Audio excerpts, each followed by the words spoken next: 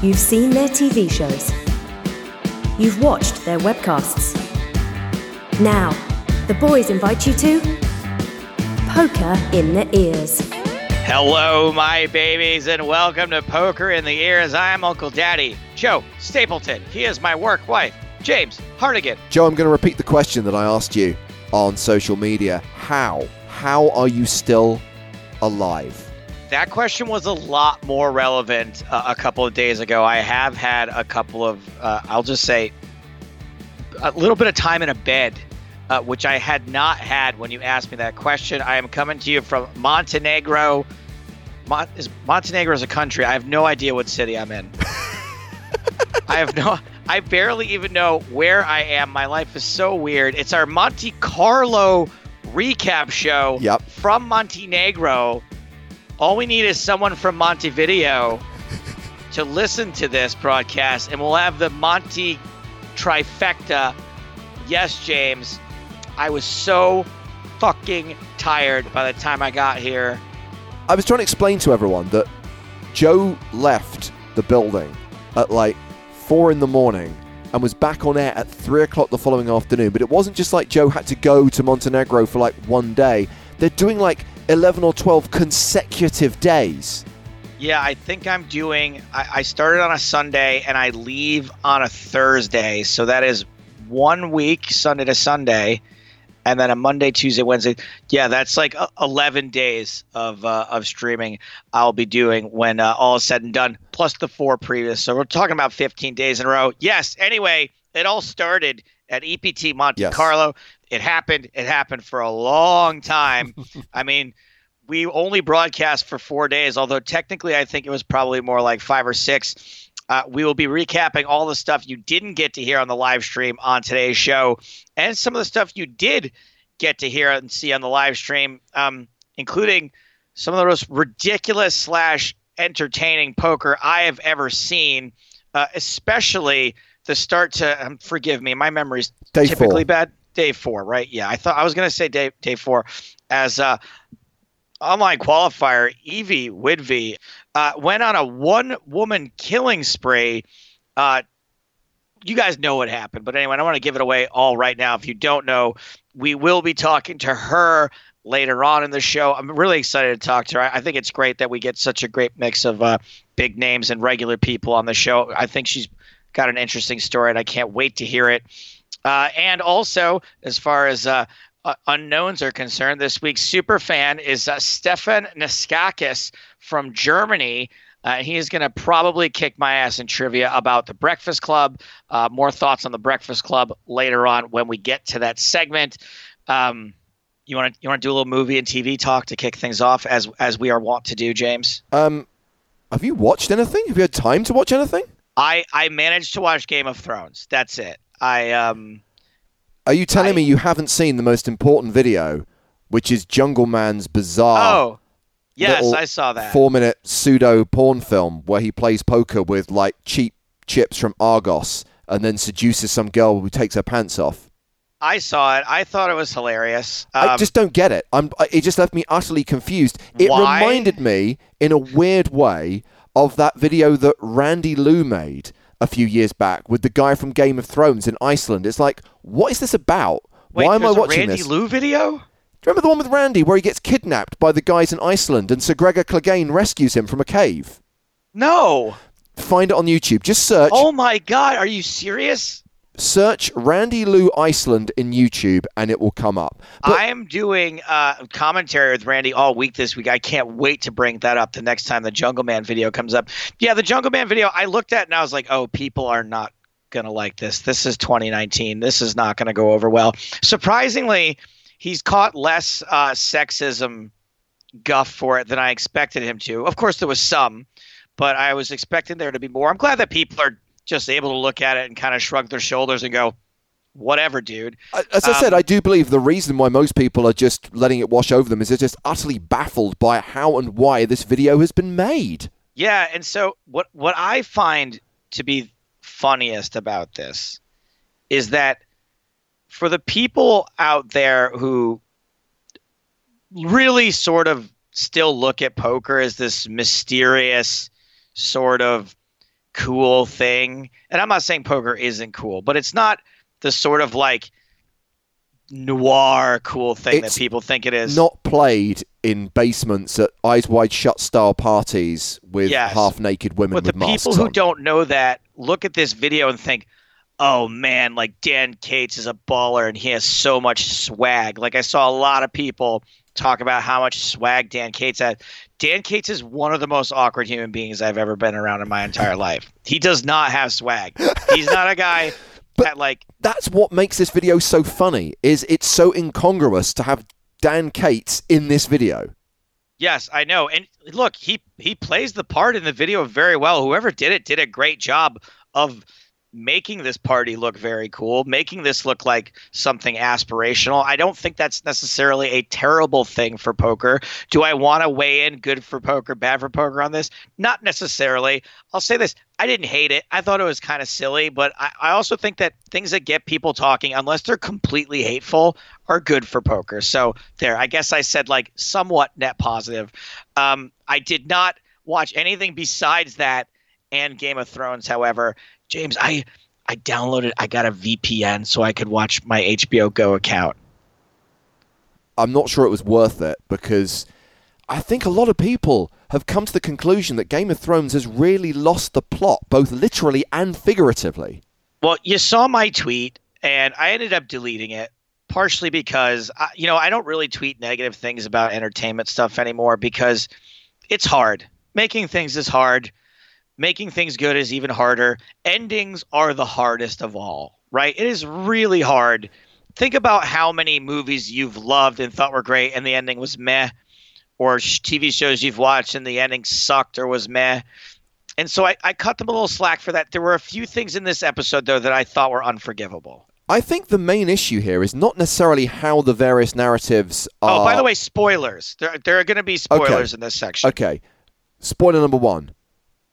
Khaleesi goes to Starbucks. Spoiler number 2, I do not have an issue with the way that storylines are playing out. I don't have an issue with the way that certain characters' story arcs are shifting. Totally same. It's the pace that I have such an issue with. It's like, why are we hurtling at 125 miles an hour towards the conclusion when this show became renowned for taking its time, for building, and for people to get from A to B would sometimes take multiple seasons, and now people are like teleporting from north of the wall to King's Landing in half an episode. That's my major issue, and I wonder, is it because at the start they had the books to work from, they had all of the colour, they had all of the characterization, and we know that what they had for the later seasons was an outline, a treatment from George R.R. Martin about how it was going to play out, but they no longer have the flesh on the bones, and they're no longer in a position to draw things out and to have all those side plots and all that characterization that really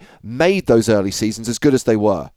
Yeah, I actually don't have a problem with the teleporting. I don't have a problem with, I said yesterday online that this is like, when your dad tells you a bedtime story and he tells you this really robust story and all of a sudden he realizes it's midnight and he's like, and then the princess was saved and everything. You're like, what the fuck? I don't have a problem with the teleporting. I agree with you. I don't have a problem with where the characters are going and the shifts that they're making. But I also agree that it's happening so quickly that why not just leave them where they were as far as their character arcs are concerned and just tell a very good ending, because we took all this time to get there. Why do they have to continue moving? Yeah. I didn't really have a problem with the tactical sort of gaffes in the Battle of Winterfell. It was fine. Yeah. There's some stuff I was like, oh, that's kind of dumb, but ultimately it was fine. It's a TV show. But there's just one unforgivable scene in this last episode, and this is where the big spoilers coming in, is when they get ambushed by the boats, and apparently these two dragons are blind. Apparently they can't see an entire fleet of ships until they're close enough to be shot by them. Apparently they have no spies, and apparently our queen, Daenerys, is so dumb that she can't figure out that you can just fly your dragon around the boats and burn them all from behind. Like, that really, really infuriated me. Yeah. It's huge plot holes now, which just this show never used to have before. On the subject of the Starbucks Cup, by the way, I hear that HBO have now edited it out digitally. So if you now watch the show on HBO Go or on demand, you'll no longer have that. I didn't notice the cup when I watched it, even though I knew it was there. And I can't tell. Maybe I watched the re-edited version or not. I'm not really sure. I think it's hilarious. It wouldn't have bothered me if that was the only thing in the episode. Just like many of the complaints people had with the episode, none of them on their own really would have bothered me, but together it is very I'm trying not to be like a total jerk about this, but it really was bad. Yeah.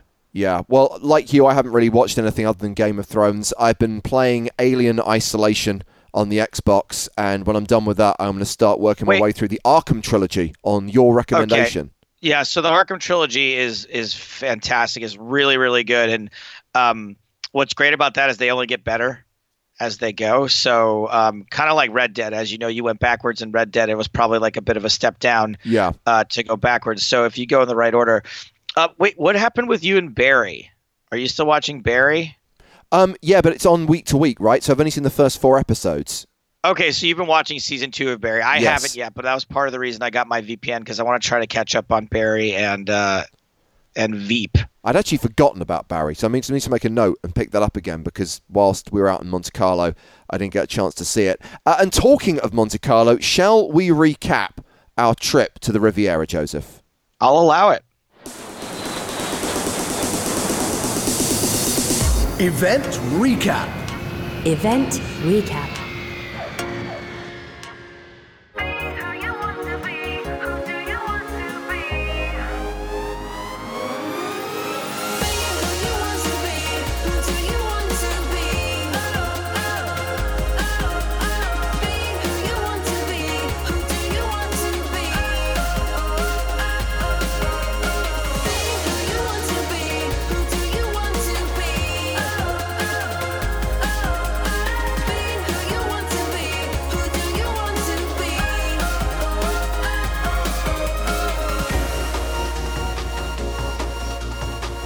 And the first thing to say is that for the first time in a long time, we had a lot of people asking for the name of a piece of music. This was the track that we used to close out the broadcast every single day.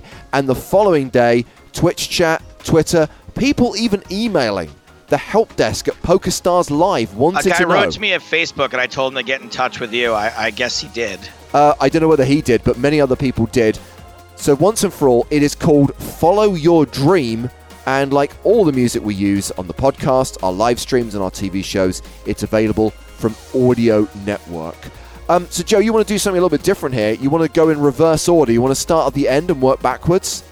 Yeah, because I don't want to, I'd like to talk to our guest near the end of our discussion, and she didn't quite make it to the final table, so let's start at the end. Okay, well, at the very end, on my journey home, I saw Luis Medina in Pret a Manger at Nice Airport with his friends, celebrating his 6th place finish. He was more than happy with that result, bearing in mind he came into the final table as the short stack. And I said to him, have you any idea what happened after you departed? Yeah. Do you realise what you missed out on, that they played 5-handed for 9 hours? And he said he hadn't seen any of it yet, and he was really looking forward to going home and watching the stream. Big fan of our work, really looking forward to seeing it as a spectator rather than as a player. Funky Cold Medina. I got to tell you, James, if I went out of a tournament in 6th place, I don't know that I would ever watch the rest of it. Do you think you'd be able to? Yeah, I think you'd be interested to know how it finished. Bear in mind, you've played a lot against those guys over the last 3 or 4 days. You've come to know them. You'd want to see who finished where and how it all played out in the end. That would be a tough pill for me to swallow. I don't know. Anyway, in the early hours of Sunday morning, it was Manny Glerza, who has been an EPT reg for several years, for many seasons, and a deserving champion, for sure. Was 10th on the German all-time money list. Not sure if this result moves him forward anymore, but that's the weird thing. An accomplished pro with $10 million in live earnings, but so hard to crack that top 10 because, as we've referenced time and time again, Germany just has so many good players who have dominated the high roller circuit for so long that getting into that top 10 is not easy. It's like being one of the top 10 fattest people in America. Like, that's just going to be impossible to get in there. Like, that's quite an elite group. So finally, he gets a big result on the EPT, lifts the trophy, but he misses out on that winning moment where he gets to speak to the bearded menace that is Joe Stapleton. Okay, now I don't think Manig necessarily missed out, but I did. I genuinely was, I don't want to say gutted, but I was disappointed to not be the guy to hand him that trophy. Manig's been around forever. Him and all his pals are some of the big poker elite. I ended up, even though, so you guys were super cool to me. It's the first time this has ever happened, by the way, yeah. At least in my tenure on the tour. I had to leave the commentary before it was over because I had a flight to catch. I felt incredibly guilty about it. I wanted to stay longer. Thank you, James, for just making the executive decision and saying, look, we're on a break now. Just get out of here. Go pack. It turned out it took me almost no time at all to pack. And I was able to I kind of was just sitting in my hotel room waiting for my car to show up. And so I got to watch the end of the tournament from my hotel room, which means I would have had the time to do it because obviously I was seeing it 30 minutes after it happened. It was so funny that we rushed me out of there to get back to my room, to pack, to get in my car. I get to the airport, and who's in front of me in line? Manig Lerzer. He did say as soon as he'd won, I've got a flight to catch now. Yeah, we were all on the same flights. Like Manning ended up going to Cyprus. A bunch of people were going to Cyprus. A bunch of people were going to Montenegro. And so I'm in line with Raina Kempa, Manig Lerzer, Ike Haxton, the Greenwood brothers, Tim Adams. We're all like zombies standing in line and most of those guys ended up getting on the same flight as me. I was able to go up to him at the airport and say, hey, man, I just want, it really was disappointing for me to not be the one to give you the trophy. You're so deserving. Congratulations. And it was a weird, awkward moment because a bunch of people watched me say this to him, but it was important to me to be able to say that. And I genuinely, I apologize to both my coworkers and to folks out there for not being there for the end. And I guess we can't plan flights that early anymore. No, and the irony is we've not had one of these in a long time. The last final table that really went the distance was in Malta back in the spring of 2015. I think we've run really good with our final tables recently in terms of... We haven't run bad, at least. Yeah. No, and so it used to be we had that period where these 14 to 15 hour final tables became the norm, and we did certain things to fix that, playing more levels on previous days, playing down to 6 instead of down to 8. And so this has now become, this is not the norm, this is now an anomaly, and that's a good thing. But yet, you never know how a final table is going to play out, and clearly the 9 hours of five-handed play dictated how this one eventually finished.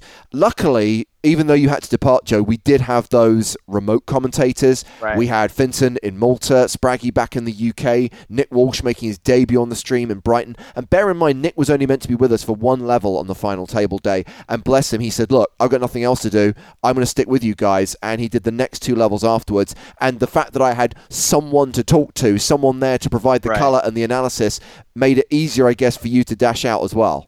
Yeah, well, thank God for Nick and his brand new PokerStars contract, which means we can work him pretty hard right in the beginning when he's all fresh and bright-eyed. The other thing, of course, which dictated the late finish or early finish, depending on how you're looking at it, was the deal. And the fact that the negotiations and calculations took the better part of an hour, which was pretty brutal. And again, whenever a deal is done, it causes controversy. And look, I make no secret of the fact that I hate deals in poker, but do you know the other thing I hate? Ridiculous payout structures in poker. And for as long as you're going to have that carrot, that kind of trophy at the end of the rainbow, that huge score for the winner, you're always inevitably going to create a situation where deals get done, especially when the blinds catch up with the players and no one's got more than a 35 big blind stack. And yeah, it could have been smoother. It could have been easier. But crucially, I think it was a wise thing the players did. It was certainly to the beneficiary of Katzenberger, who finished third. And Manig Lerzer still walks away with the better part of 600K and Look, the trophy. And the moral of that story is that the two people that benefited could have very easily been Manig Lerzer instead. You know what I mean? Like, that's why they make those deals. I don't mind the deals at all.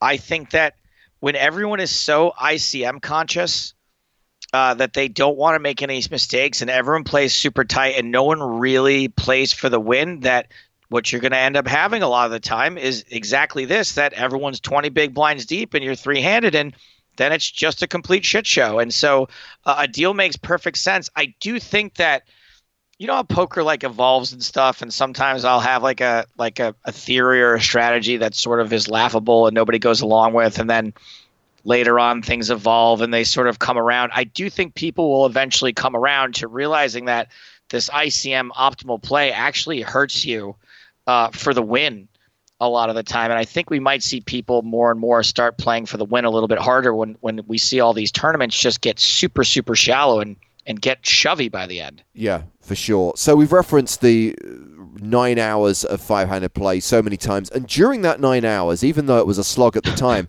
there were so many ridiculous moments, so many epic moments, hands that you will see on social media again and again and again, including Ryan Reese calling with 10 high, calling, by the way, for his main event life. He calls all in and he is right.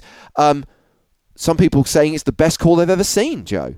Yeah, it's rare that I am jealous of things that go on during these main events and during our broadcasts that I wasn't in the booth for. I was not in the booth for this, and I really wish I had been, because it is an iconic hand.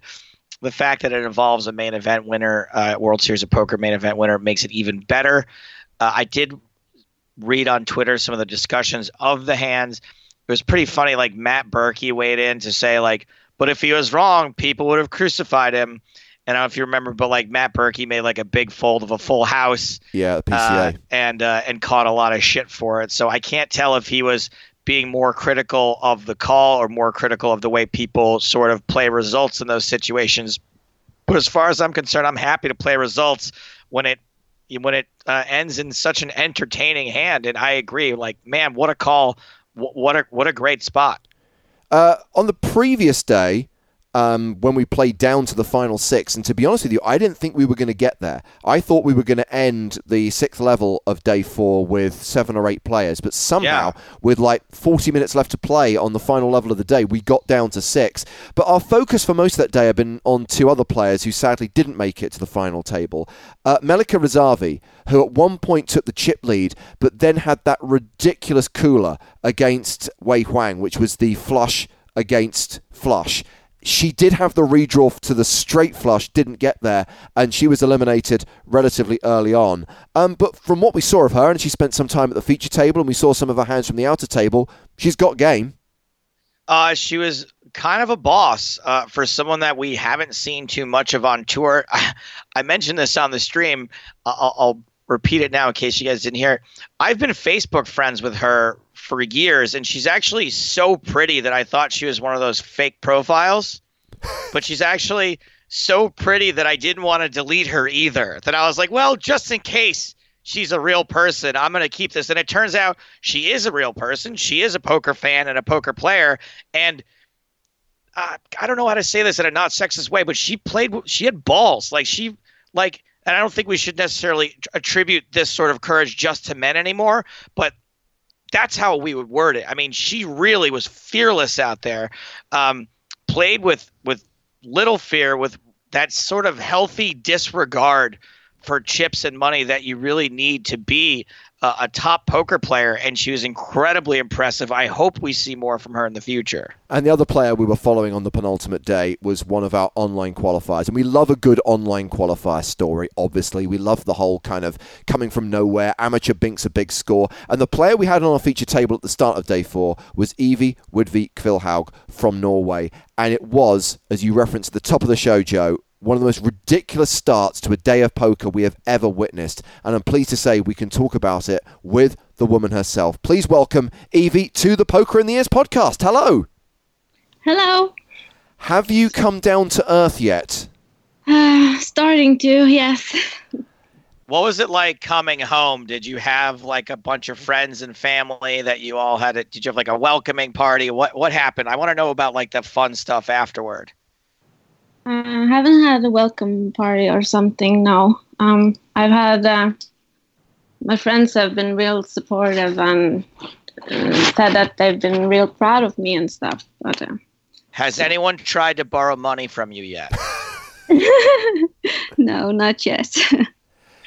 Evie, we have to start by talking about the start to day 4. We have to talk about those 3 hands. And the irony is, I think your face during those 3 hands told a better story than the cards themselves, because it was a combination of disbelief, shock, utter stress, Yes. and sheer delight and relief all at once. Yeah, it was so much going on there. It was so crazy. I didn't understand what was happening, and Because you came into day 4, I think, as a below average stack. You had about like 30 big blinds. So the very first hand, you pick up jacks when someone else has 10s. And guess what? Jacks held, which they never normally do for people. But in your case, they did. yeah, it was. What was going on in my mind was, oh no, I'm all in the first hand. But when they held up, I was relieved and was thinking that, okay, now I can relax a bit. Well, I give you a lot of credit for being all in the first hand. I know that if I were in your shoes, I would have strongly considered folding and being a laughing stock because I just wouldn't want to be in the first hand and just thought I would have thought it was like unlucky or something. How close did you come to folding, or was that never a consideration? I did think about it, actually. I was thinking that maybe I should fold because of the raise first and then the push all in. I was thinking that maybe I can fold, but I had such a short stack, so I was I just had to go for it. So jacks hold against 10s, and then on the very next hand, you pick up aces, and someone gets it in with king 10. I mean, happy days. Yeah, but it was an easier call, of course. Yes, funnily enough. And But it felt unreal, and I was thinking, are someone joking with me? What is happening? yeah, someone stacked the deck, because then we get to hand number 3. And just to be clear, we're talking about 3 consecutive hands here. The first 3 hands of the day, you get jacks again, this time against Queen Jack. Am I right in thinking there was a bit of a sweat at one point? I think the board got a bit straighty. Yeah, it did. But I wasn't thinking, actually. There was such a shock that so many emotions going through me that I don't remember much of it, actually. So jacks beat 10s, aces beat king 10, jacks beat Queen Jack. 3 hands, 3 KOs, because 3 players were eliminated in those 3 hands, and you then were, I think, second in chips at the table with close to 1.9 million. I mean, and that was in the first 10 minutes of the day. Yeah, too much stress for me. I didn't get down afterwards. My mind didn't. Yeah, it was so much chaos in my mind that I don't think I would think straight for half an hour after that. Well, a half an hour is not that bad when you consider how well structured the events are. Was there ever a point where after those 3 hands you thought to yourself, okay, I have a lot of chips now, I'm going to start to act like a boss, or did you just continue to play your normal game? I just had to continue to play my normal game because there were so many good players around the table, and I knew that it would be easier for me to try and take down pots pre-flop because they can outplay me. So I had to just try to stay to my game. Were there situations where you felt like you got outplayed? Yeah, I think I made probably some bad calls. People have been saying to me afterwards that they think that I played well and that I should call in the situations that I did, but yeah, I don't know. I don't have the best memory for stuff like this. Obviously, James will tell you it's a theme on the show. I never remember anything. I don't remember any situations though where you made calls that I thought you were playing too loose. I thought that every situation, and James, you can back me up on this. I think that I remember just a long series of hands that kind of played out like the first series of hands, where you were in situations where you kind of had to play and kind of had to call, and then ended up getting out flopped or being beaten, and just sort of folding a lot of pots after that. But I remember all those situations being kind of standard, but just frustrating. Is that what you remember? Yeah, I kind of felt like I played bad when it happened, when I was sitting there, but probably because I lost a lot of chips in those hands. But have you gone back and watched? Yeah, but I did. But I got hung up in all of the comments. Oh, yeah. So I couldn't. I just had to stop watching it. Gosh, Evie, I want you to send me the names of all the people that wrote me in comments, because I have a lot of experience with this, and I will set them straight. He genuinely will. If there's one thing Joe will always take time out of his day for, it's challenging people on social media platforms. I will crush dissent on the internet. Absolutely. Overall, how was the experience of playing the Monte Carlo main event? Because I think you said this is the biggest event that you've ever played. Yeah, it's huge compared to anything else. So it was real fun, and it was I got a lot of experience out of it. I learned a lot. I mean, did you come into it like many other people would in your situation, being a poker fan, just like, wow, I get to see all these guys that I've watched on streams or I've seen on TV. Did you get to meet or play against any of your heroes? Yeah, I'm a big fan of Greenwood, and I've watched a lot of his videos. So I was real starstruck whenever I was playing against him. That's cool. Yeah. And I got to play against Ole Shemian at one time.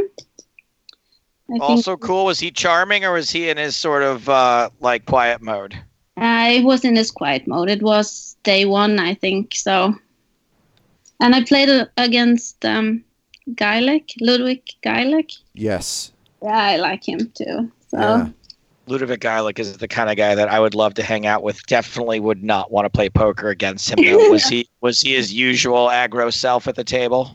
Yes, he was. I tried to steer clear playing against him too. I mean, I think that's smart. Like, a lot of people will play these events and then will find themselves in situations with players that they get into pots with them and then get outplayed by them, and you were just smart enough to say, I'm just going to avoid these people. Yeah, I had to. I knew that they could outplay me, so I know what level I'm on. So what's your story, Evie? What do you do when you're not playing poker? I'm unemployed right now, so that's a poker success story. So you got a little breathing room now with your cash in Monte Carlo? Yeah. I do, and my boyfriend is a poker player, so he is coaching me now. So maybe I'll be able to go pro someday. I read an article about you where your boyfriend, or you said actually that your boyfriend is the poker player in the family. Was he jealous that you won this package and that you got to have this experience? A little bit, yes. But he has actually played in Monte Carlo before, 3 times, I think. But it's a long time ago. I think it was in 2010, 9 or 10 or something. That would be my story too. I'd be like, yeah, well, I played in Monte Carlo before. It's fine. You can go ahead, have a good time. Oh wait, did you make day 4? Shit. Yeah, he was really nervous on my behalf, and.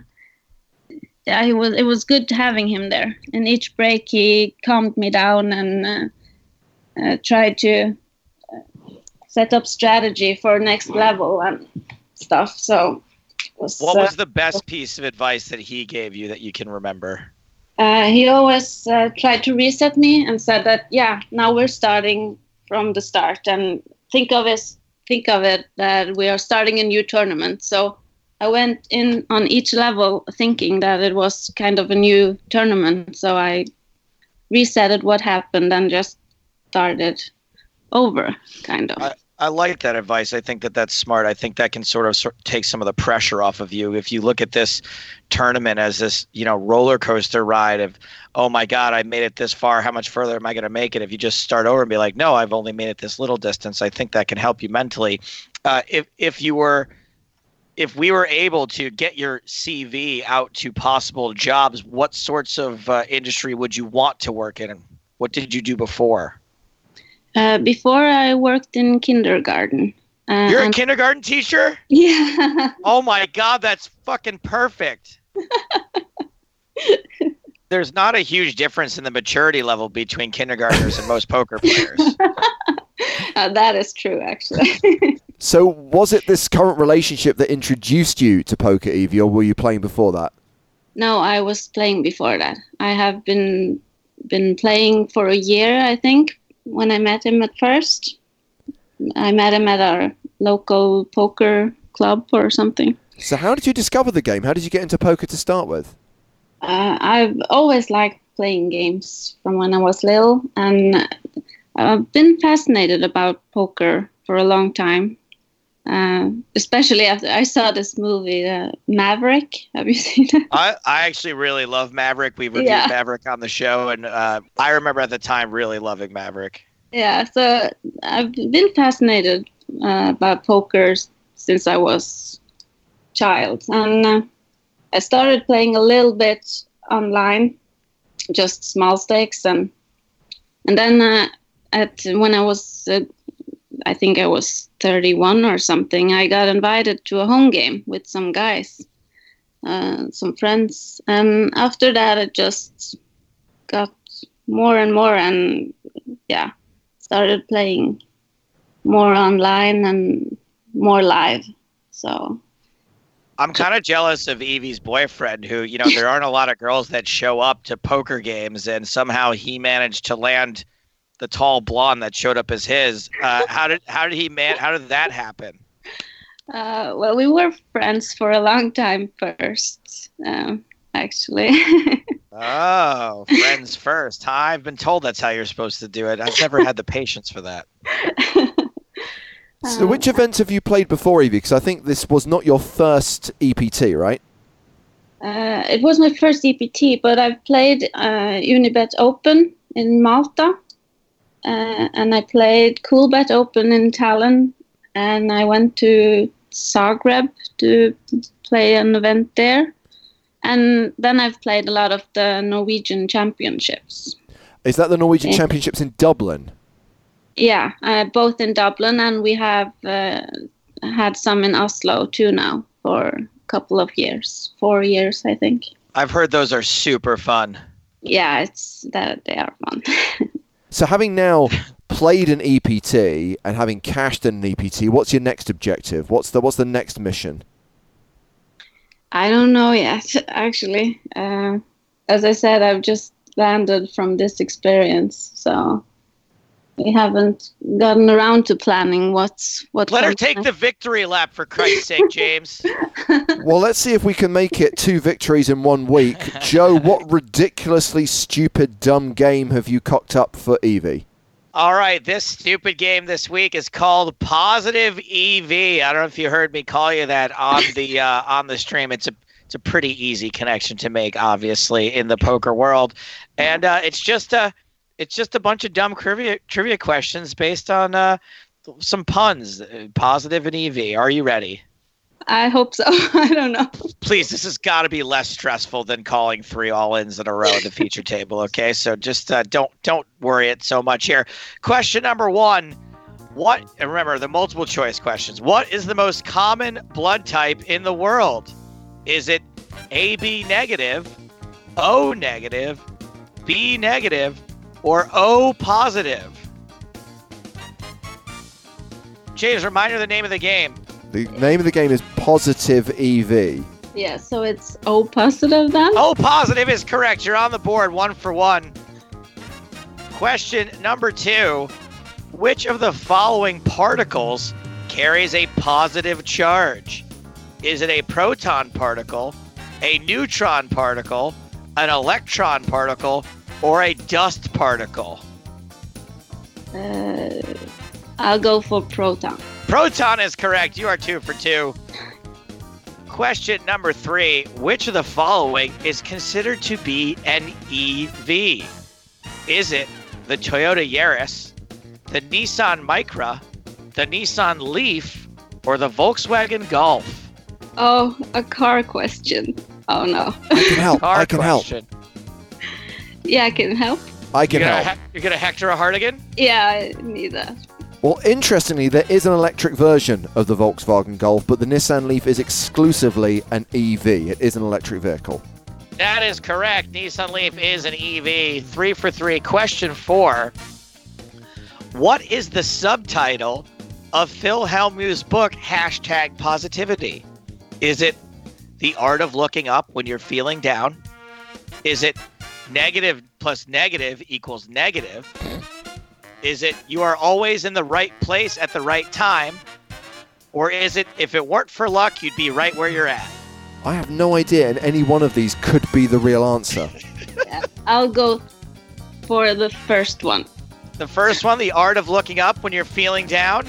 Yeah. Okay. That is incorrect, but I was particularly proud of that one. I really think that I should write a book called The Art of Looking Up When You're Feeling Down. It's actually You Are Always in the Right Place at the Right Time. Oh. I was also pretty proud of If It Weren't for Luck, You'd Be Right Where You're At. Okay, question number 5, still on the subject of books. In the novel and later Sundance Jury Prize nominated film called A Slipping Down Life, the story's protagonist, Evie Decker, carves her crush's name into what part of her body? I'm confident that you Googled this. There is no way you've read this book or seen this film. I read A Slipping Down Life. I've never seen the movie. Okay. I read it in high school. Did she carve her crush's name, who's, by the way, his name is Drumstrings Casey, was it into her forehead, her thigh, her ankle, or her forearm? I'll go for forearm. Are you for what? Arm. Her forehead is correct, yes. Question number 6, still on books, back to poker books. The title of James McManus's true crime / poker opus, based on his adventures covering the murder trial of Benny Binion and making the final table of the 1998, it's 1999, I think. Doesn't matter. World Series of Poker. Dear Poker Stars, Joe Stapleton incorrectly said that James McManus made the final table of the 1998 World Series. It was, in fact, the 2000 World Series, won by Chris Jesus Ferguson. Okay, here we go. Starting over. Yeah. The title of James McManus's true crime / poker opus, based on his adventures covering the murder trial of Benny Binion and making the final table of the 2000 World Series of Poker, was called Positively Fifth Street plus EV minus murder, the WSO Positively Hung Jury, or Killpot, the positive EV poker killer. I really wish it was the third one. It's just too good. Plus EV minus murder? Plus EV minus murder is incorrect. It was Positively Fifth Street. But I'll tell you what, if Positively Fifth Street ever is adapted into a movie, they should rebrand it Plus EV minus murder. Yeah, I agree. Question number 7, your final question. Which professional poker player dated Lex Veldhuis for a number of years when he first burst onto the live poker scene? Was it Evie McGee, Evie Levy, Evie TV, or Evie Ing? Oh my god. The first one? Evie McGee is incorrect. It was Evie Ing. Evelyn Ing was Lex Veldhuis's first girlfriend on the poker scene. However, you did get more than half the questions right, and you dealt with my game quite well. You're a winner in my book. Evie, thank you so much for being on the show. Yeah, thanks for having me. It's been congratulations. Fun, actually. Yeah. Good luck in the future. We'll be looking out for you. Thanks. Poker in the ears. Our thanks once again to Evie. Before we move on to this week's Superfan Joe. Just a few other things I want to mention about Monte Carlo before we finish our recap. The party, the day that we arrived, I think it was the Monday, the 29th, and there was this great party outside in the gardens, and it was awesome. I just wish it had been a little bit warmer. Yeah, it was pretty cold. You know, it's kind of like our situation in the Bahamas where you never know what you're going to get that time of year. It could be spring has sprung and it's beautiful, perfect weather. And unfortunately, we got there sort of right at the in-between time. I think it was probably maybe one of the last cold nights of the season. I don't remember it being that cold any of the other nights. So we all sort of huddled together around some of the gas lamps and stuff like that. And I do think that once people got drunk, they warmed up a little bit. And also there was dancing. There was a lot of dancing going on. So that made things happen. But hey, man, I had forgotten what it's like to be able to go to the parties. I'm glad that they had it on the first day because otherwise we wouldn't have gotten to get to go. And I got my fill of free fruit and drink and went to bed with plenty of acid reflux in my throat as usual. And the following night, we got to have dinner with Maria at the Monte Carlo Bay, Maria Ho. And there was this wonderful moment when Nicky Petrangelo and Tim Adams were sitting down to dinner at the table opposite. And Joe was trying to wave to Tim Adams, who clearly just had not caught his line of sight and was blanking him. But Joe just would not give up, waving at Tim Adams to the point where some random dude who had walked into the restaurant thought Joe was waving at him and then came over to try and talk to us. I was doing this bit where I was like, oh, Tim didn't see me, but I'm just going to keep waving at him because it's hilarious till he looks up again. And unfortunately, this guy had been standing behind Tim the whole time. And he came over. And I don't even think he spoke English. And I was like, oh, no, not you. I'm just awkward. Sorry. And he just like sadly shuffled away. You know, we should have asked him to join us. That would have been the baller thing to do. And last but by no means least, great to see Victoria Coren-Mitchell back on the EPT. Vicky doesn't play a ton of poker these days, but generally, wherever possible, makes it to Monte Carlo. This is like the one event that she always comes to. And had a very brief chat with Vicky. I think it was on day 2 of the main event when she was still in. Sadly, she busted just before the money. The three-peat was never really on the agenda. She never had a big stack on day 2. But we had a very brief chat about Mary Poppins Returns. Because Vicky, I don't know if you know, but she's an authority on P.L. Travers. She actually made a documentary for the BBC about Mary Poppins and about the movie Saving Mr. Banks. And I just had to get her opinion on it. I'm pleased to say that Vicky shares my thoughts. It's a travesty of a film. It's absolutely awful. And I can't believe that with that talent involved, because I love Emily Blunt, and clearly Lin-Manuel Miranda is a very talented dude. I can't believe that it wasn't a better film, but it's awful, and I'm pleased to say that Vicky shares my opinion. Look, dude, like Disney is like the ultimate evil corporation, right? They're just like a mega conglomerate, and it would be, despite there being incredibly talented people involved, like think of it this way, right? Like, no matter how talented a chef works at McDonald's, he's still cranking out burgers for, like, the super corporation. And there's a certain ceiling how good, you know, of course you can still get a good thing here and there, but it's mass produced. You know what I mean? Like, it's just a big machine making it. You say that, but there are fundamental flaws with the approach to this, which led to it being a carbon copy of the original. But it's supposed to be a sequel, though, right? It's meant to be a sequel, but it's a thinly veiled remake in many ways. It's a very similar plot. Every single set piece and scene is a direct copy of the original, only worse. Every song is a new equivalent of an older song. I can't tell you how disappointed I was with this. I've never seen either version. Well, hey, maybe someone will suggest it as a superfan subject one day. Actually, I lie. There is one final thing I want to mention before we move on. Yeah. We ran the EPT online during Monte Carlo, and there's no reason to suspect that we won't do the same during Barcelona. The idea of having this small buy-in online event that you can play alongside the stream. No, I got bad beat. I won't allow it. But I'm interested in hearing feedback.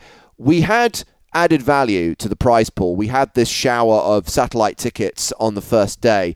I do think that probably those satellite tickets should have been awarded deeper into the event to try and give more people an opportunity to win it. How were they awarded? Just at random? Just at random during the first couple of levels. And ideally, I think you wanted to see them awarded probably on day 2 when registration is closed. Because clearly, people are still buying in throughout day 1. They're buying in at the start of day 2, but they've missed out on that added value. But here is my question, and I'm interested in feedback. So hashtag Poker in the Ears on Twitter if you want to offer your thoughts on this. Would you prefer EPT satellite tickets, giving more people the chance to win smaller prizes? Or should we have that big carrot at the end? Should we be awarding perhaps an EPT package for the winner? What would you rather see us juice the prize pool with? A mega prize for the champ or smaller prizes for more players? Does my opinion matter at all? I'll take it.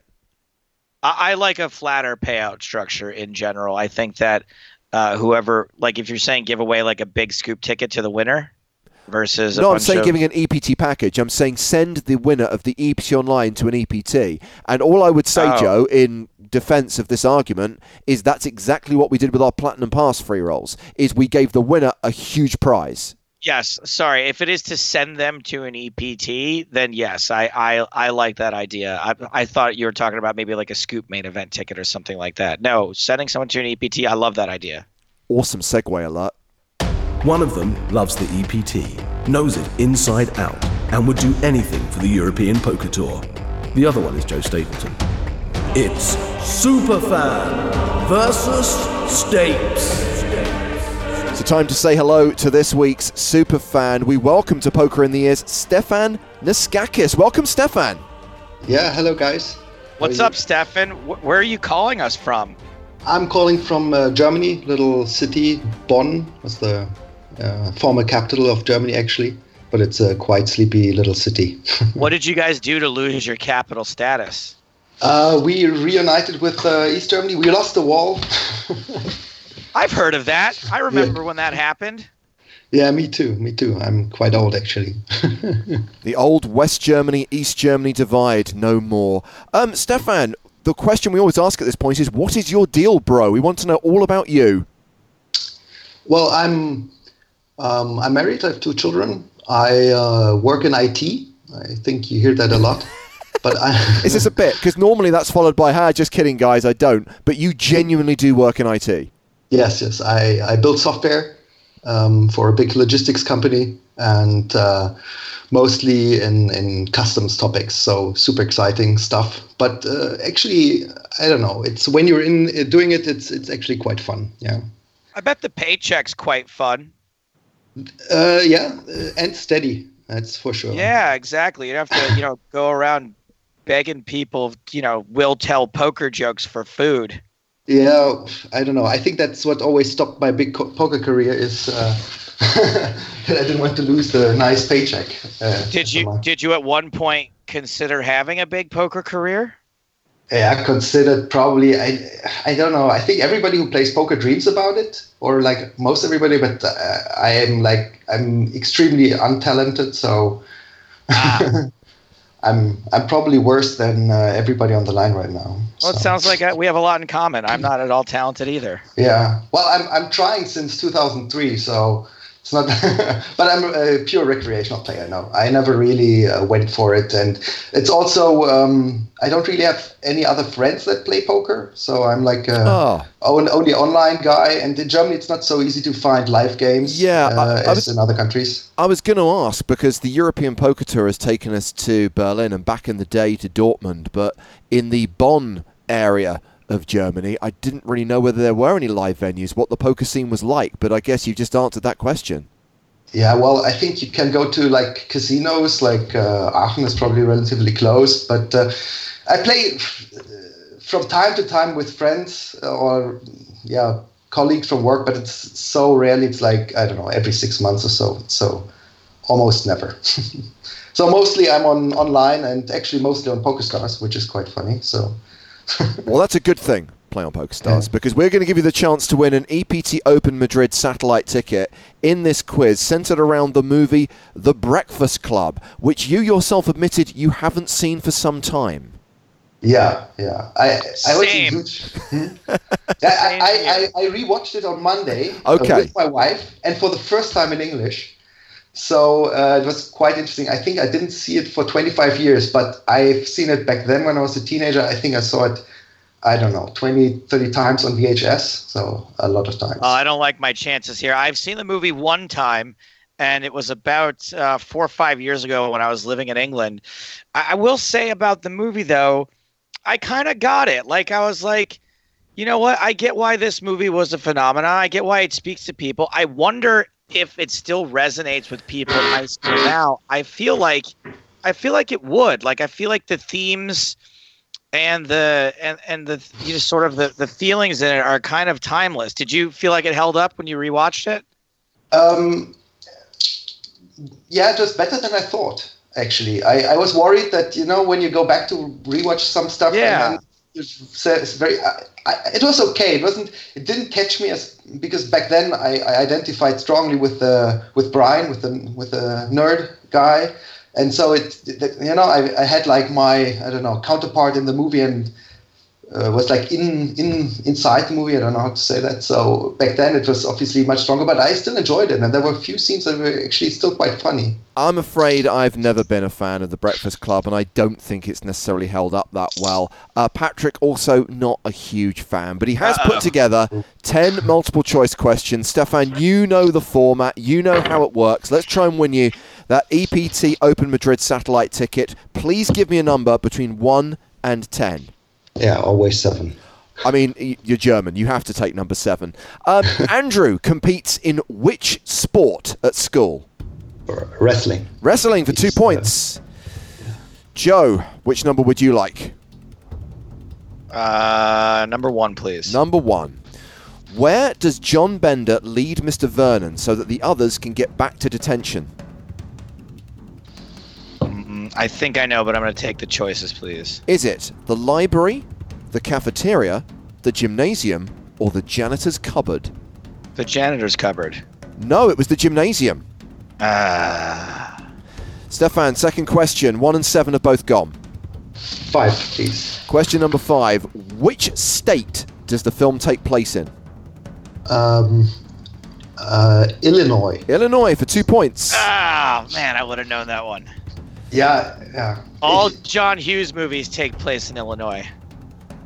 And that's really, I think, one of the reasons why I'm not a fan of The Breakfast Club, and I know that's a sacrilege to so many people. I think John Hughes films are massively overrated. I've never been a fan of John Hughes as a filmmaker.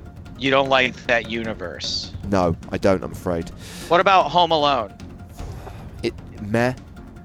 What? Sorry, right, dude. I haven't watched a single Home Alone yet. Next question. Joe, it's your question. Question 9.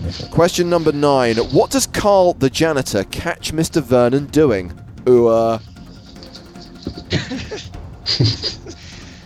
I'll take the choices. Okay, is Mr. Vernon threatening Bender, locking Bender in the cupboard, reading confidential files, or using the girls' bathroom? He locks Bender in the cupboard. No, he's reading confidential files. Damn it. You're determined to put up an egg this week, for sure. Stefan, your third question. You can have 2, 3, 4, 6, 8, or 10. 3, please. Number 3. What is Brian's middle name? It's Ralph. It is Ralph for 2 points. Puke. I remember that in the movie now. Yeah, Ralph. Joe, where would you like to go? Is 8 still available? It is. What does Claire bring in for lunch? I'll take the choices. Caviar, salad, a sandwich, or sushi? Sushi. It is sushi. You've scored a point. Well done.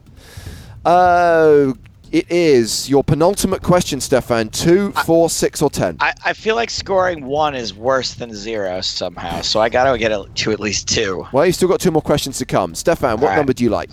2, please. Why did Brian say he had a fake ID?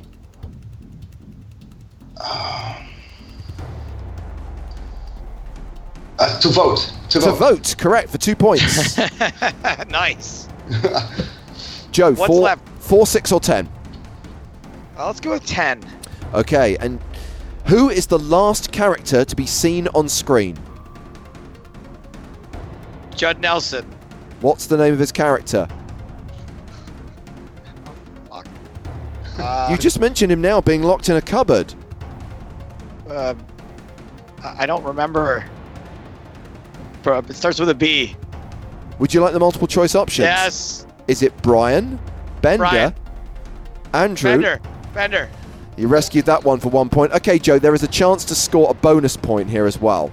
Yes. The iconic fist in the air is referenced in which awesome 2012 musical comedy? 2012 musical comedy. Okay, it's not that. What musical comedies came out in 2012? What year is it now? It's 2019. 7 years ago was 2012. And it's a movie that James loves because he called it awesome. All right, just give me 10 seconds. Counting down. 2012.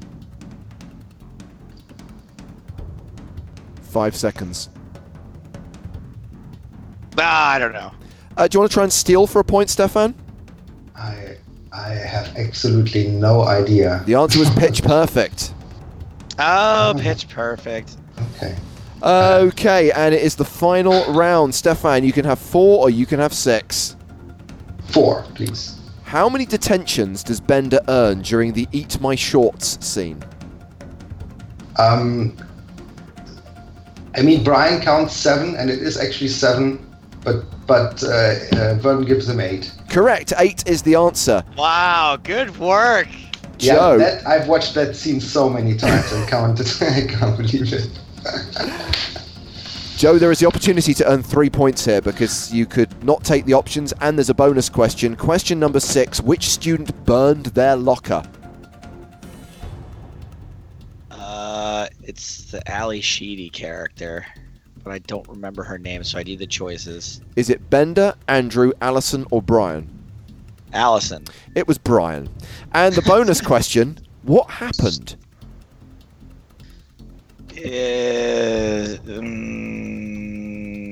He left oily rags in it. Stefan, put him out of his misery. Brian brought a flare gun to school because he wanted to commit suicide. Correct, and that earns you an extra point, which means the final score, it's a decisive victory, by the way. 11 points to superfan Stefan, 2 points to Joe Stapleton. Congratulations, Stefan, you have crushed, and you have won some PokerStars merchandise and an EPT Open Madrid satellite ticket. Awesome, thank you guys. Stefan, wait a second. Awesome. Yeah. Hold on a second. You Sure. have to do the fist pump on the honor that's system. true. You have to do it. 3, 2, 1. Yeah. Don't you forget about We done it the right. We done it the right. Joe, you're costing us money. Jesus Christ, I'm now being sued by Simple Minds. Stefan, thank you very much for coming on the podcast, and congratulations once again. Yeah, it's awesome. Thank you very much. Bye-bye. Nice work, buddy.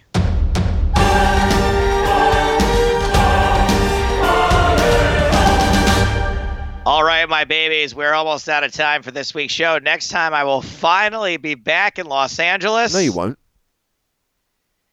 That's true. I won't. I actually wrote this.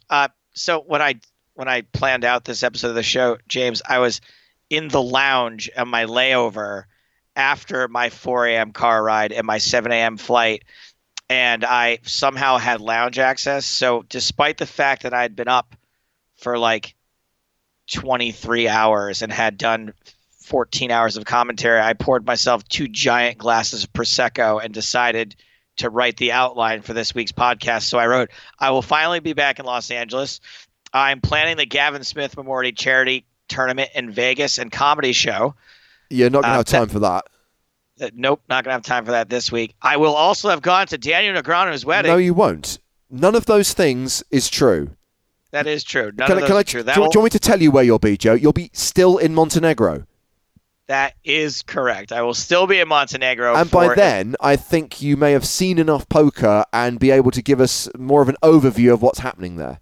Okay, perfect. So we'll do like I'll be almost done there. I'll be leaving the next day for Daniel's wedding. So no idea what specifically we'll be talking about because I'll have covered another 9 tournaments at that point. But I do know that we're going to have Marley Cordero on the show. How's that for a weird flex, Brian Koppelman? Be interesting to get to speak to Marley. She will be next week's guest, and maybe some early headlines from Scoop, because don't forget, everyone, Scoop starts on Sunday the 12th. All right, guys, until then, subscribe, like, comment on the show, apply to be a super fan, send us ideas for guests using the hashtag #PokerInTheEars. That's all for this week's show. For James Hardigan, I am Joe Stapleton. Smell you later.